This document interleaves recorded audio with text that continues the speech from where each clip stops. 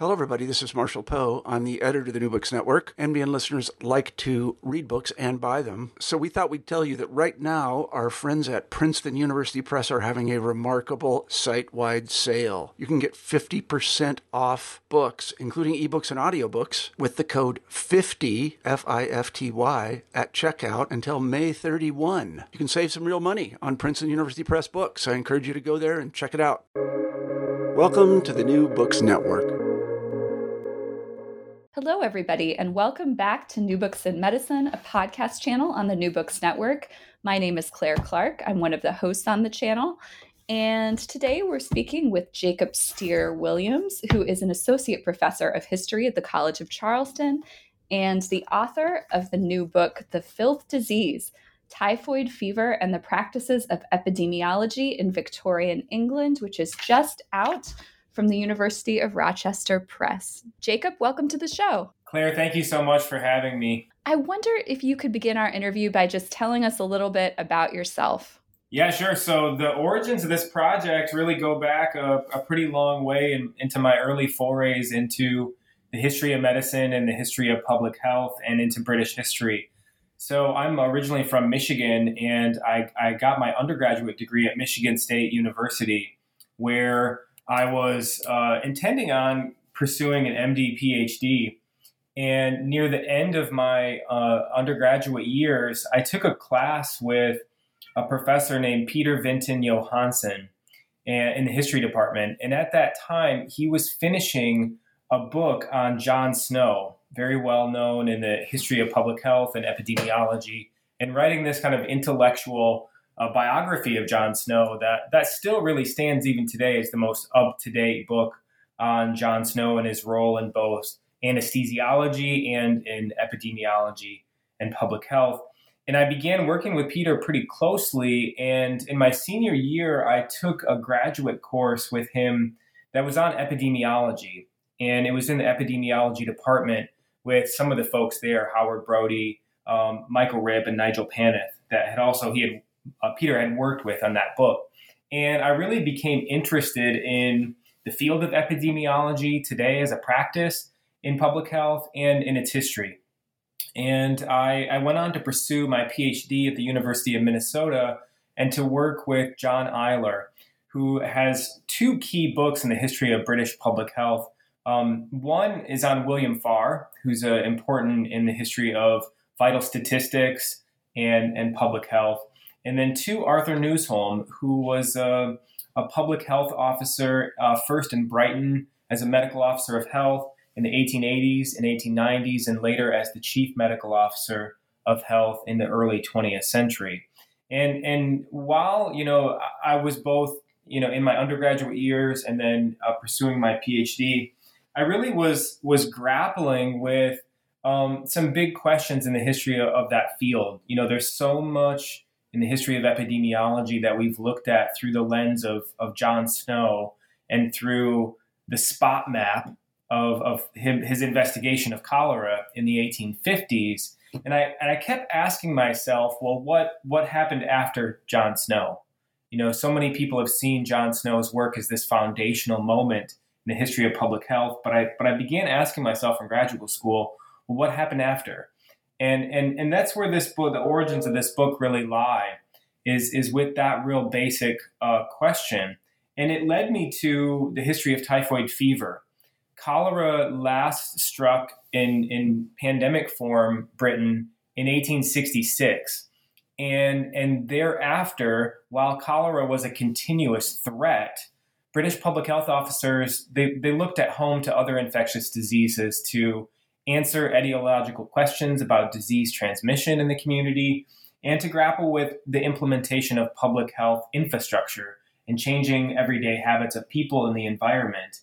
And they did so largely, I came to find, through focusing on typhoid fever as this emblematic disease of public health reform. And so the filth disease, can you tell us a little, it grew out of, this is the work you've been doing your whole career, you wrote a dissertation, you've written a bunch of articles.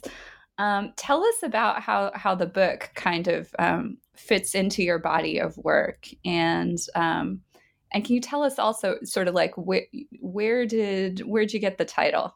Yeah, so the filth disease, it's like, filth is this, for anyone who studied 19th century history, filth is this wonderful category of a word that is used so much in the 19th century. It was in the 19th century both a descriptive kind of word about urban environmental degradation, and it was a moralizing word about middle class respectability and the sort of failures of the impoverished poor, is particularly the urban poor. The filth disease, and where I take the title of my book, is from a report by Britain's one of the most well-known and the leaders of British public health in this time, John Simone. Simone is one of the most fascinating characters that I've come across in the history of British public health. He was at the center of so many public health debates in the middle decades of the 19th century. He was the first medical officer of health for the City of London in the 1840s. After Edwin Chadwick, who will be familiar to anyone who's studied the history of public health, after Edwin Chadwick's failed leadership at the General Board of Health, John Simone took over sort of in this first public health post for the nation. And he spent about 20 years until the mid-1870s trying to figure out and grapple with a really fascinating question to me. How does a small central bureaucratic office made up of doctors look over the health of a nation? And there was no blueprint for that for John Simone in the 1860s and in the early 1870s when he tried to do that. And so my book, The Filth Disease, takes its title from one of Simone's annual reports for the medical office of the local government board from 1874. It was the Central Health Office. Simone, what he had done is to gather a group of like-minded doctors. Simone himself was trained in pathology and was a surgeon, which makes his story even more interesting in some ways, that he became the sort of leader in British public health.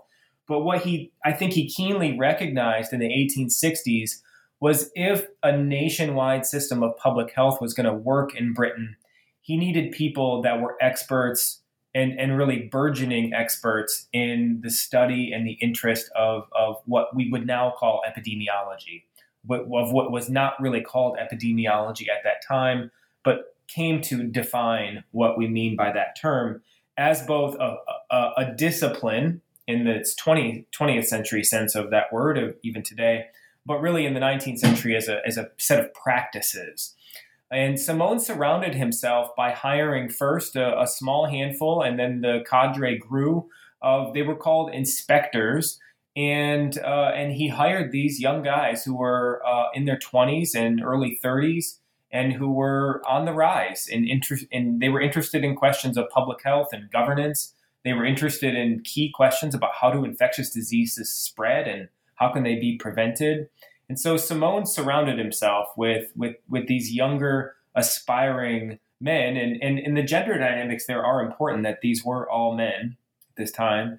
And Simone's system of how he thought public health should operate was that any time that a local area, a town, a village, a hamlet would have an outbreak of any infectious disease, he would send one of his inspectors to do this, Sherlock Holmes-like investigation by themselves. And, the everyday realities of this, and historians have talked about this growth of public health in this way. But what fascinated me so much for this book was thinking about, in using historical empathy to try to figure out what was the everyday reality like for one of these inspectors. They came to define this field of epidemiology, of on-the-ground outbreak investigation. But what was their daily life like? What did it mean to get on a train or sometimes travel by horseback and travel to a remote place in England or Wales that you maybe had never been, and to try to figure out a massive outbreak that often was still happening in real time? And that's the sort of genesis of what I explore in this book, is what did those everyday practices of epidemiology look like? And Simone, in his annual report for 1874, he titled it The Filth Disease. And he had made a central focus that year on typhoid fever. Of all of these local investigations that his inspectors had conducted in the past 2 years. And it was this grand report that took on a life of its own. It was published separately as a book. He gave public addresses on this. And it really, it came at a moment in British history when typhoid fever was, I argue, the most feared disease of the period. Can you talk a little bit about why Victorian epidemiologists chose to concentrate on typhoid fever? So why was it kind of like the disease at this period of time? Yeah, that's a great question. Often in histories of public health, we point to cholera as being the most important disease, the most feared disease. And I've long sort of wrestled with that framing, and no doubt cholera as a pandemic disease, which came in the 1830s, again in the 1840s, again in the 1850s, and finally in the 1860s, cholera did galvanize these epidemic moments, these what Charles Rosenberg calls these dramaturgical events. Cholera came, it exploded, and then it left. And as a result of that, we do see this explosion of medical literature, of Gothic literature surrounding cholera. But in non-cholera pandemic years, where public health authorities turned their attention was to more everyday infectious diseases. And typhoid fever, a food and waterborne disease of the Salmonella family, whose epidemiology is very similar to cholera, it really did galvanize the attention of public health authorities across Britain because typhoid was their everyday problem. If cholera was something that could come in and could wipe out Britons in a short amount of time, typhoid was the disease that was always there. Charles Murchison, who is one of the most famous physicians in all of Britain in this time, he called it the endemic disease of England. And typhoid was a disease that we, in epidemiological terms, we talk about as fulminating. And what I mean by that is it was a disease that was endemic. It was within the population, but it was a disease that would explode from time to time and seemingly unexpectedly. So you would see 500 cases here in 1 month. Later, you might see 30 cases in a small village. You might see an explosion of 1,000 cases, but it seemed very unsystematic in its distribution. And that really puzzled the first group of public health officials who by the late 1860s and the early 1870s, this period when the debates over the cause and the communication of disease, what came to be called the germ theory, were really exploding in Europe and in North America in this time. And in typhoid, this group of early epidemiologists in Britain, they really believed by the early 1870s that typhoid was a model disease to answering these kinds of questions about how diseases spread in populations, and more importantly, perhaps, what could be done to stop the spread of these diseases, such as typhoid. And what made typhoid so important, I think, in this period for public health reform is that it's a disease in its spread and its communication through food and water supplies. It's a disease that public health officials recognized they could make a huge difference in improving.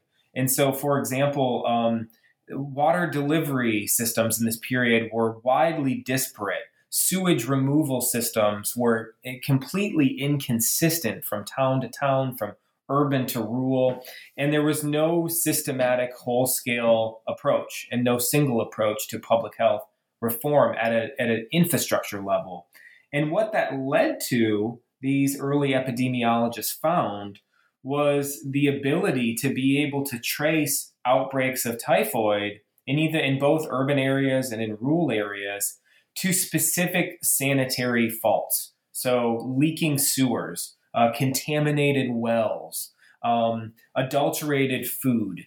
And so it was the type of reform that was both specific but widespread at a urban ecological level. And I think that's what made typhoid such a pivotal disease. I mean, in any given year, typhoid wasn't the number one killer of Britons. it was usually in the top 5. So it wasn't an insignificant disease threat, but it was a disease, I think, that Victorian public health officials believed they could make the most impact on the community through focusing on. Because they could find the sources in this way. Yeah, that's right. And that's where this field of, epidemiological practice, today we talk about the field of epidemiology being the cause and the study of the cause and the communication of disease. And epidemiology in its own history has, in the course of the 20th century, become focused increasingly on complicated statistics and on modeling. But the heart of epidemiology in its origins, and I would even argue this is something that continued into the 20th and even the 21st century, is the study of outbreak investigation, the sort of daily grind, as we might think about it, of trying to, in moments of crisis, not unlike ones that we have experienced in this past year with COVID-19, of being smack dab in the middle of an outbreak and trying to unravel the threads of how an outbreak spreads. And epidemiology in the late 19th century and even today, the heart of it is really trying to unravel those questions. Well, I'd like to start with the way that once you get through the introduction, you kind of you open the book and you tell us that this history that you're telling is less about what typhoid actually was biologically, in the sense of like, what is the disease that people really had, and can we retrospectively diagnose it?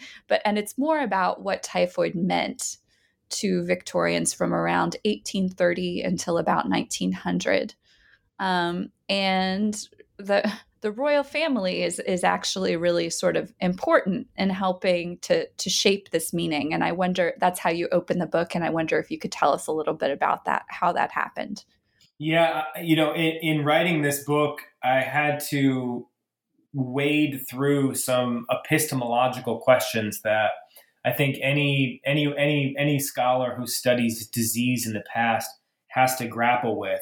And what I mean by that is something very simple, but as you keep thinking about it, it gets utterly complex, which is to say, what we call typhoid today, part of this the most virulent of the Salmonella family of B. typhosis, Salmonella typhi, was not something that was named in the 19th century.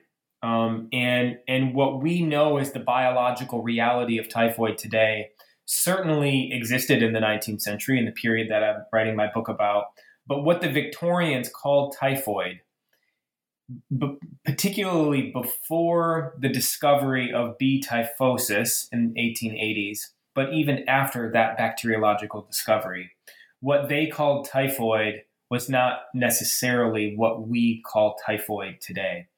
And I'm, in an early stage in this project, I just made a decision that I'm not particularly interested in that biological history of what typhoid really was in this period.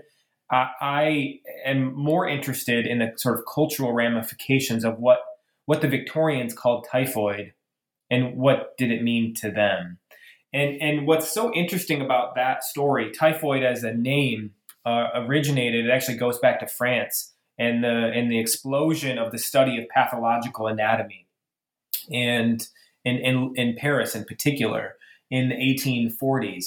And out of that moment of this explosion of interest in seeing patients from the symptoms they present in a clinic to then opening up their bodies, and then what do you see pathologically, which has been, of enormous interest to historians and philosophers of medicine.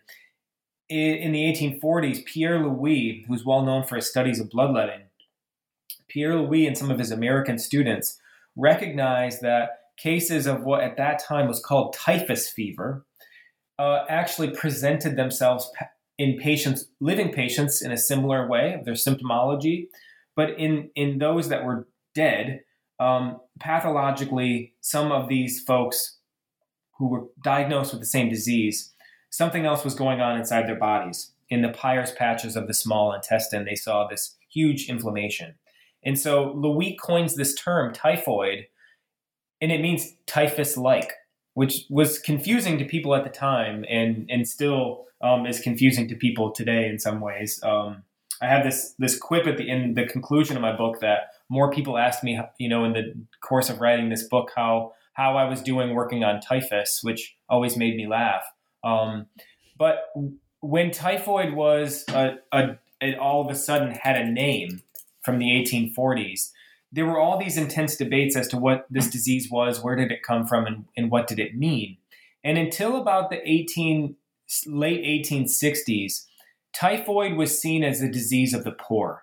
And this is where this discourse of filth that we were talking about earlier was so important. Typhoid was seen as a disease of the urban industrial poor. It was blamed on filthy urban environments, filthy housing, filthy sanitary habits, and failed morality. And that shaped, I think, for many years, from about 1840 to the early 1870s, a lack of a coherent response to solving this disease at any real level of public health, of even any awareness. And then something really fascinating happens in the early 1870s. Queen Victoria's son, Prince Albert Edward, who became the next King of England, he contracted this disease, supposedly on a hunting, one of his very well-known and infamous hunting parties in the north of England. He comes down with this disease and he's on his deathbed for months. He goes to their family house in Sandringham, and it's the story in all of Britain, the front page headline news, daily telegraph messages, daily handbills being spread throughout urban cities 3 times a day. All of Britain, I get the sense from reading the sources, was fixated on this crisis of whether the next King of England was going to die of this disease of the poor. And that's what made this event have such a significant impact. So by early 1871, the Prince of Wales recovers from typhoid, and Queen Victoria, who had been in mourning for about a decade after the loss of her husband and Prince Albert Edward's father, she comes out of mourning, and they hold this massive celebration in London for the recovery of the Prince of Wales against typhoid fever. And it's this indelible moment in the history of this disease in Britain when you can just see the discourse change, and it almost changes overnight. People start to recognize that, well, if the monarchy can get this disease, anyone can get this disease. And what's interesting to me is that I found that public health officials, John Simone and his team of inspectors at the medical department, they start to change their tune here a little bit too. And they start to ask some different questions about their investigations. They start to switch to not just investigate, outbreaks of typhoid in urban city centers, but they start to look at outbreaks of typhoid in suburban areas, in middle-class homes, in upper-class homes. And what they find is pretty shocking to them. The first big improvements in household sanitation, so the bringing of water closets into upper-class homes, and eventually piped water supply into both neighborhoods and then into homes, those were seen as progressive developments. Those were seen as positive goods in solving real issues of water supply and sewage disposal. And most of those came from the ideological belief in the 1850s and 60s that diseases were mostly spread through contaminated air. And that's something that Chris Hamlin and a number of other scholars have explored. And in the 1870s, after the Prince of Wales almost dies from typhoid, what these early epidemiologists find is that all of these so-called progressive sanitary technologies that the middle and upper classes had installed in their homes were completely faulty, that they were actually the reason that in so many outbreaks of typhoid fever were happening. And so you see this shift. It's a cultural shift that I think the broader British populace recognizes that they too must now fear this disease. But it also was a moment in the 1870s where the public health practice changes pretty precipitously as well. And so how do they discover this? Tell us a little bit about this discovery and this kind of paradigm shift that is scientific, but is also cultural and social and cultural. Yeah, a lot of this depended on what I call everyday epidemiology in this book, and what it looked like on the ground, on it from an everyday level, is that an inspector would be sitting in his London office. They would get that office, the medical department would get word that there was an outbreak in a town. And this inspector would get on a train usually and would go travel to that town. And then they would start an investigation. And at first in the 1860s and the early 1870s, those investigations were pretty unstructured and unsystematic. They were trying to figure out how to do this kind of public health work. But by the mid 1870s, when I really see this all changing and becoming more systematic, the methods of outbreak investigation that came out of that office and that were spread through various networks of public health in Britain and in North America and in wider parts of Europe, they start to coalesce. So, for example, a local inspector would show up to a town, would consult with local doctors, would consult with local town officials, would ask the medical officer of health for that town about the earliest cases. And they tried to unravel, and here's what made this sort of work so much like detective work, is they tried to establish who the earliest cases were. In the 19th century, they called this the index case, the first established case of typhoid in an area. And then they tried to work from there. Where did the case come from? Was it an imported case? Where had it been imported from? And how did it spread through the community?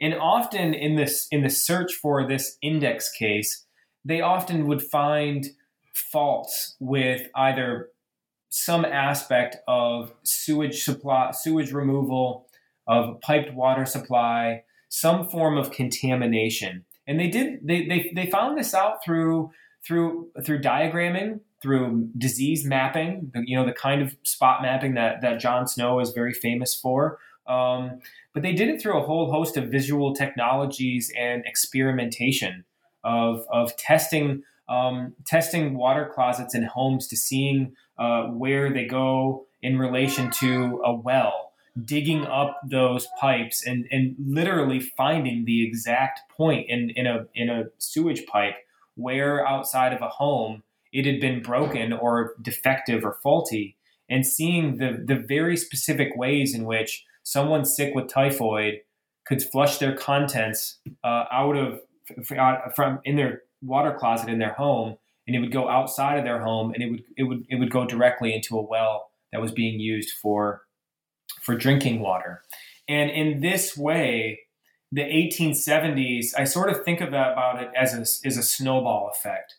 So, the networks of this epidemiological practice were happening all throughout Britain. And as these inspectors would go out and they would find all these anomalies, there was no two systems that were alike in this period for sewage removal or water supply. But in the course of about a decade, by 1880, this group of British epidemiologists had unraveled the major pathways in the spread of typhoid fever. And they had largely figured out a lot of the solutions to preventing this disease. What makes that so fascinating to me is that knowledge came and it snowballed together before the discovery of the microbe. And usually we think about in the history of public health that bacteriology and the discovery of the microbes responsible for the major infectious diseases was the sort of galvanizing turning point, that all people needed was the aha moment of seeing cholera or typhoid or tuberculosis under the microscope, and then people started to act. That's a big narrative in the history of public health that I think historians and scholars are still grappling with. And it's certainly the lay narrative. That's what I learned in public health school, right? I mean, anyway, so go on. Yeah, absolutely. It's a powerful narrative. It's one, that I think it gives us a sense of progressive development and scientific achievement.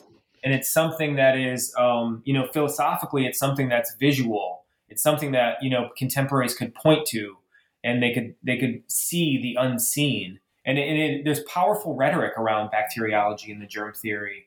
But what I found in researching and writing this book was that narrative does not hold up for the history of typhoid fever in Britain. It may hold up for other diseases and in other places, but in this story, it really doesn't.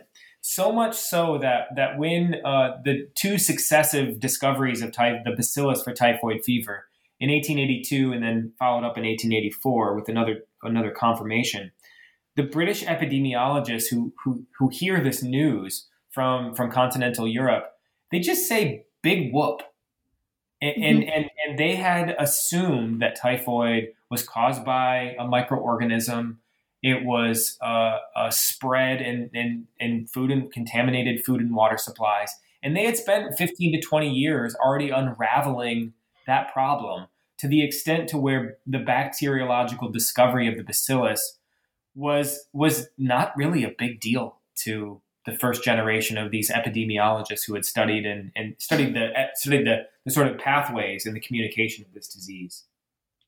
So if the discovery of the bacillus, if the rise of bacteriology doesn't change what typhoid is, because you talk about it from 1830 up until like 1900, the turn of the 20th century, what does change the way typhoid is understood? Because the typhoid you're writing about lasts in this period of time and then it goes away, or its meaning is altered. So if it's not bacteriology, what is it?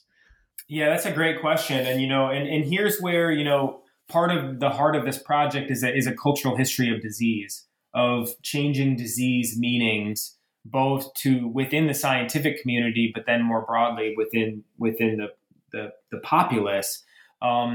And so typhoid, from the period when it had a name by the 1840s until about the 1880s, we can see that typhoid meant a certain thing. It was a filth disease. It was spread, most people argued, through air and water, and most people saw it as a repose of the poor. But by about the 1870s, with the royal family getting it and more news of outbreaks amongst the upper classes, it became just sort of seen as a disease by 1880, right on the cusp of that discovery. It was a disease that anybody could get, and that it was a disease that the nation had a responsibility for curbing.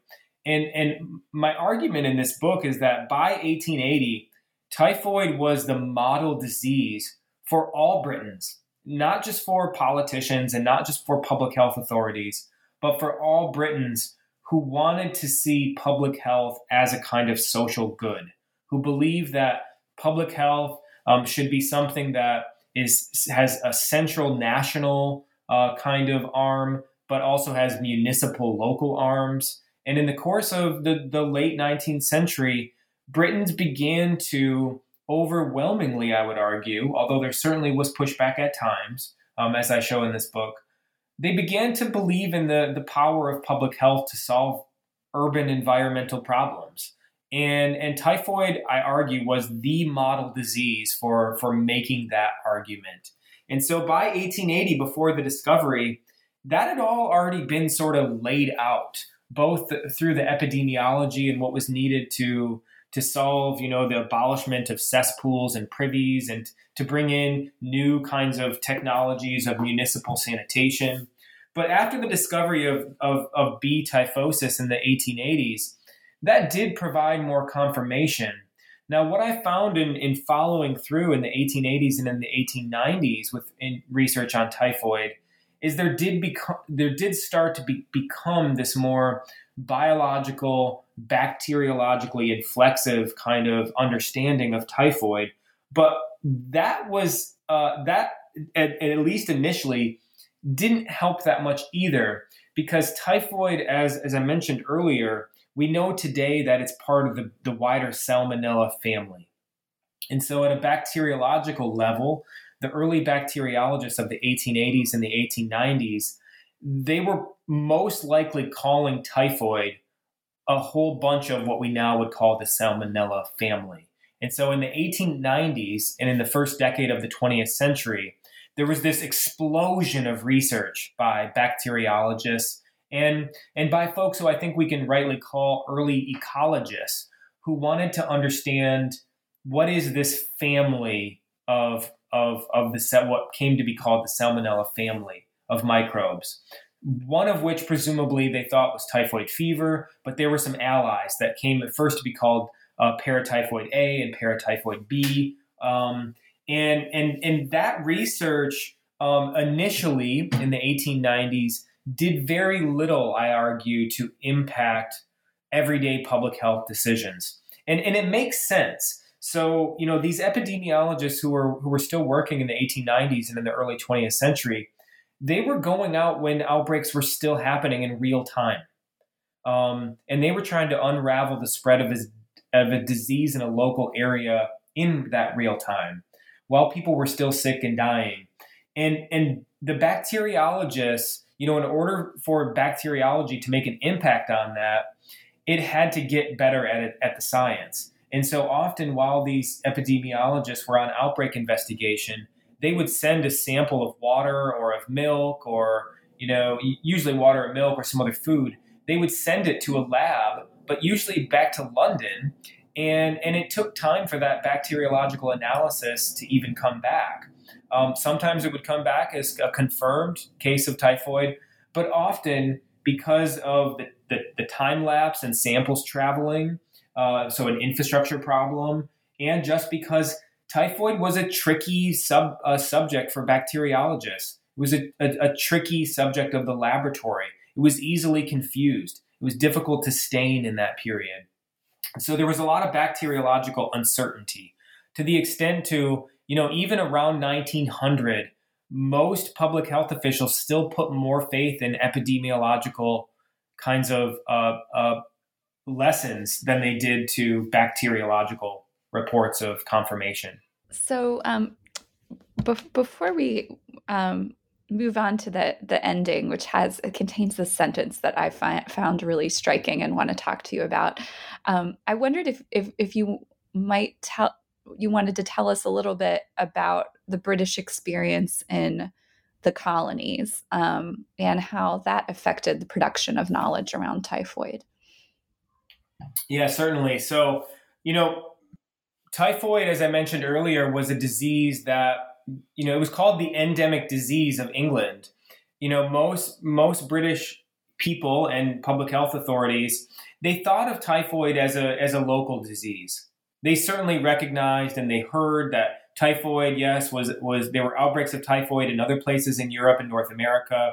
And there were these big networks of infectious disease research at this period.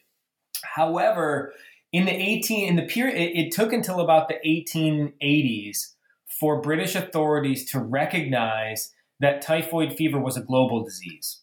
And it was patently denied, for example, by authorities until the 1880s that typhoid could strike indigenous people across the British colonies. And I found that to be super fascinating in the course of writing and researching this book, how the bigger and broader politics of race and racial science played into the framing of this disease.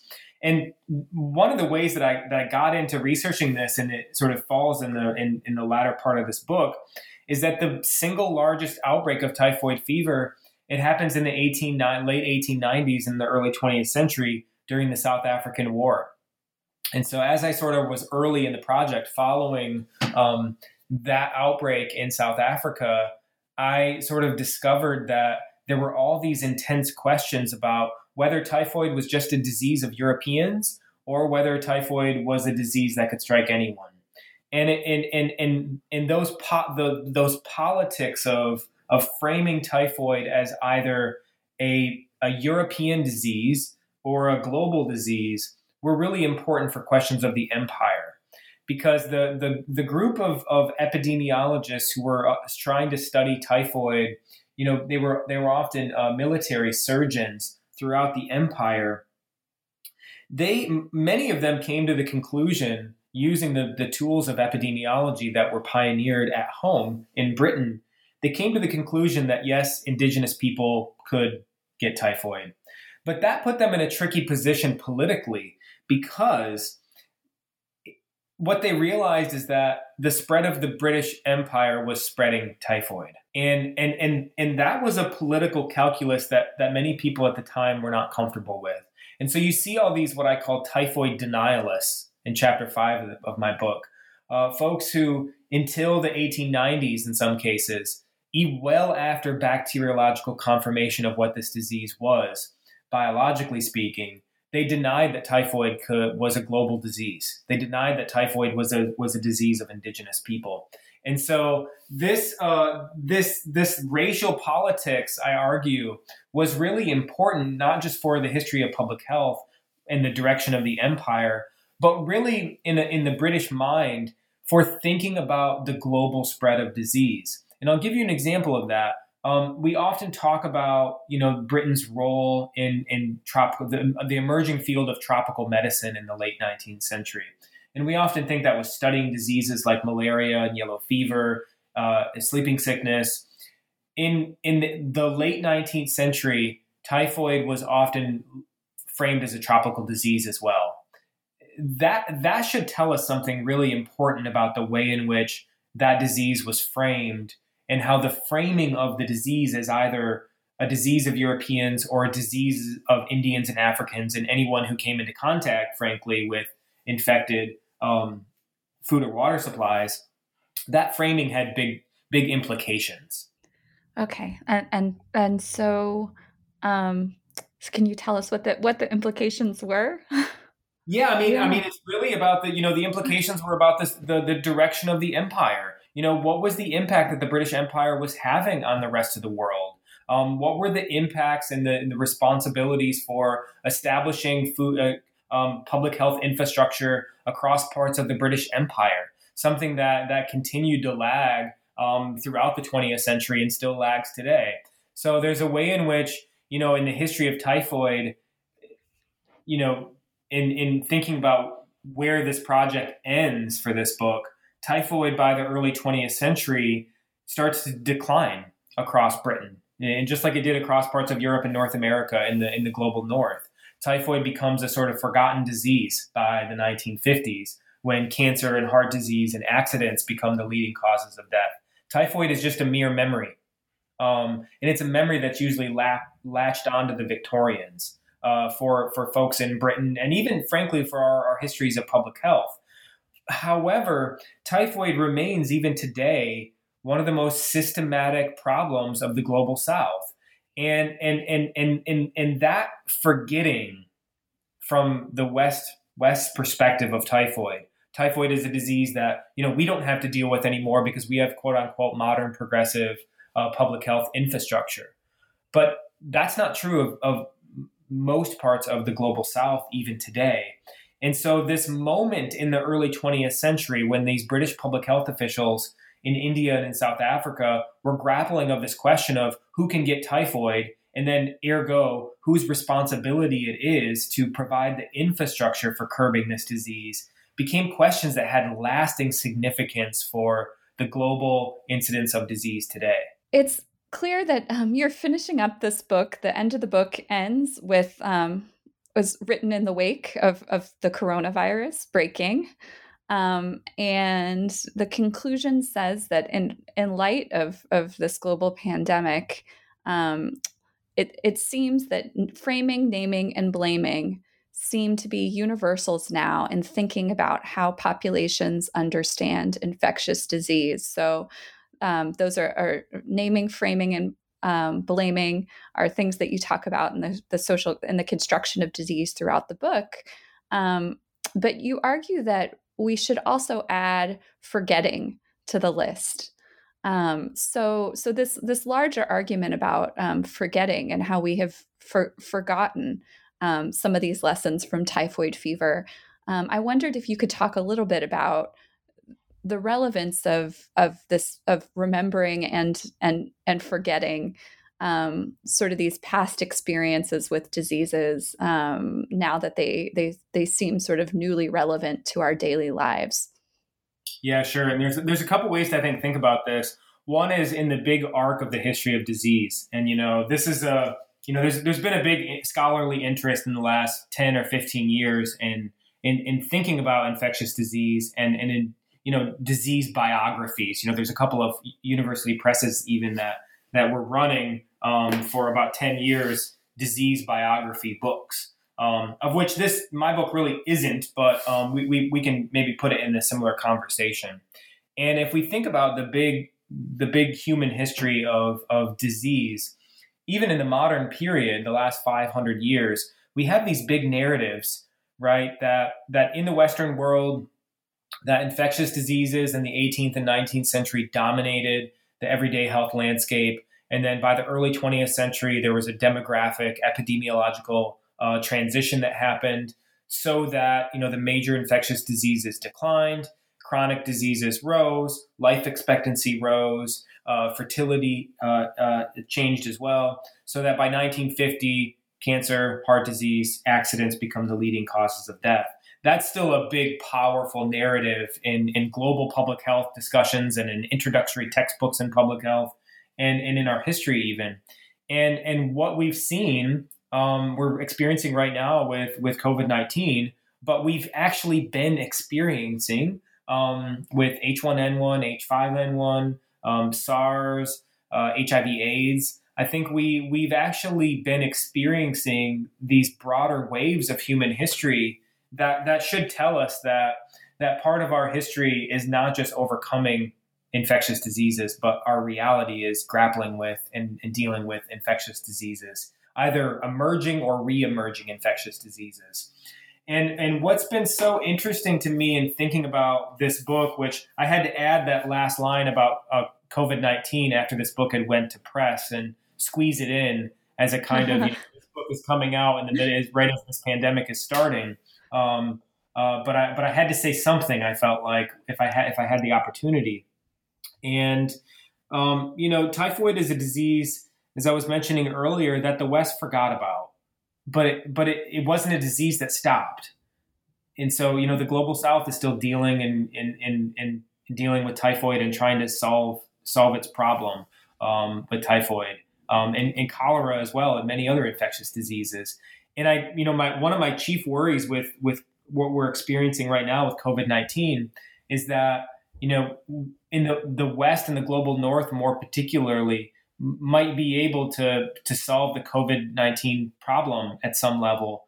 But, we're hearing even today with all this news of vaccine rollouts in the US and in Western Europe and all of this positivity around vaccines. And, I hear from my colleagues in other places in the world. I have a colleague in Nigeria, another colleague in South Africa, a couple colleagues in India, and the story of, when they're going to get vaccines and reach any levels of herd immunity are just not on the same time and scale and geography as they are in North America and Western Europe. And what I really worry about, honestly, is that COVID-19 could just become another typhoid. It could become a disease that's endemic in the global South and a disease that virtually disappears in the global North.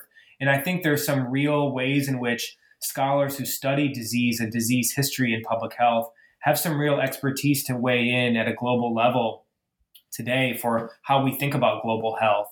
Because so often we haven't brought in a lot of historical discussions to those big questions of global health and economic development that still very much shape the world around us pre-COVID. But I think, living in now COVID forward times, that we're going to have to continue to grapple with. We're seeing it, like I said, with vaccines today, but larger public health infrastructure systems. So that's one big sort of forgetting aspect to this that I think this book weighs in on and can help us in a ways that I really, I didn't frankly see when I started this project, see what those bigger implications are. But COVID-19 is really put them into pretty sharp focus. The other big lesson about forgetting here that I think this book can help us to understand is, this book that I wrote is set in a time and a place when, it's alien to us now. The Victorians are usually what most people today experience on watching, TV shows, or reading novels. And so it seems removed. But what's interesting to me in thinking about the relevance of this book today is that typhoid was the disease of the Victorian period in many ways. It was the disease that people worried about getting. It's the disease that their family members suffered from. It's the disease that they heard in the news every day. And in this way, we might not be experiencing typhoid, but we will always be experiencing infectious diseases, I suspect. And so the broader patterns of how epidemiologists and public health officials more broadly study infectious diseases, what their everyday practices are to solving unanswered problems, how they communicate with various people, how they rhetorically strategize and perform in some ways, levels of expertise and authority. Those are questions that we are seeing become extremely apparent, and inherently they're political types of practices and problems. So, when we saw early in the COVID-19 pandemic, Anthony Fauci being up on presidential, press briefings every day, that quickly turned, and he was kicked off that aspect of reporting by former President Donald Trump, and even criticized by members of Congress, and his expertise sort of thrown under the bus in many circles. That, to me, speaks to what I write about in my book, about how public health knowledge is communicated. How do epidemiologists and public health officials get people to trust their authority and their expertise on the cause and the communication of disease when epidemics are happening? Because ultimately, that's about levels of trust and communication. And those are things that live on well past the Victorians. And Jacob, you have you've done a really wonderful job sort of translating your work into op-eds and public scholarship, and making it, making the relevance of the history you spent so long, on making the relevance clear to more general audiences. I wondered if you could tell us, is that what's taking up most of your time nowadays? Like, that and homeschooling, or is there anything else that Sure, you're working on? I do. It has become, this year has been the busiest year of my life. And that partly is due to having little kiddos at home and, trying to keep up all the other professional stuff that I'm doing. And having this book come out in the middle of a pandemic certainly has some silver linings. It's gotten there's more interest in questions of public health and the history of disease. And so, yeah, you're right. I have felt a kind of onus and a responsibility in some ways, as somebody that studies public health and epidemiology in particular, to try to get the word out that the humanities more broadly, and the medical humanities in particular, the health humanities, it has a real something to provide for us right now, in this moment. And I think it's something that will continue as well. So yeah, I've been fielding calls by local reporters, and trying to get out local stories about Charleston, and been given a lot of big public talks and writing op-eds. I'm on our university's COVID-19 task force, so I've been trying to bring the medical and the health humanities into actual policy at our university, which is really a different kind of struggle that I've ever experienced. But I'm working on a new book right now. It is tentatively titled Carbolic Colonialism, and it's about the outbreak of bubonic plague right around 1900 in South Africa. It was the last big outbreak of last big pandemic of bubonic plague that was part of what scholars call the third plague pandemic. And shortly before COVID, I won an NEH grant to travel to South Africa, and I found about 200 oversized archival boxes that had never been opened before, and they were all about the response and the experience to bubonic plague in the Cape Colony. And it is really exciting research, and I'm working on it. It's going to take me a couple years to finish the book, but that's where I'm turning next, to another sort of tense moment of an outbreak of a disease. This one much more focused to a particular time and place in a moment in history. Well, that's exciting. That's a historian's dream. Here are two boxes that no one has ever found before. And anyway, very exciting project. Jacob, I want to thank you so much for taking your time to share your work and your thoughts with us today. Thank you so much, Claire. It's a pleasure.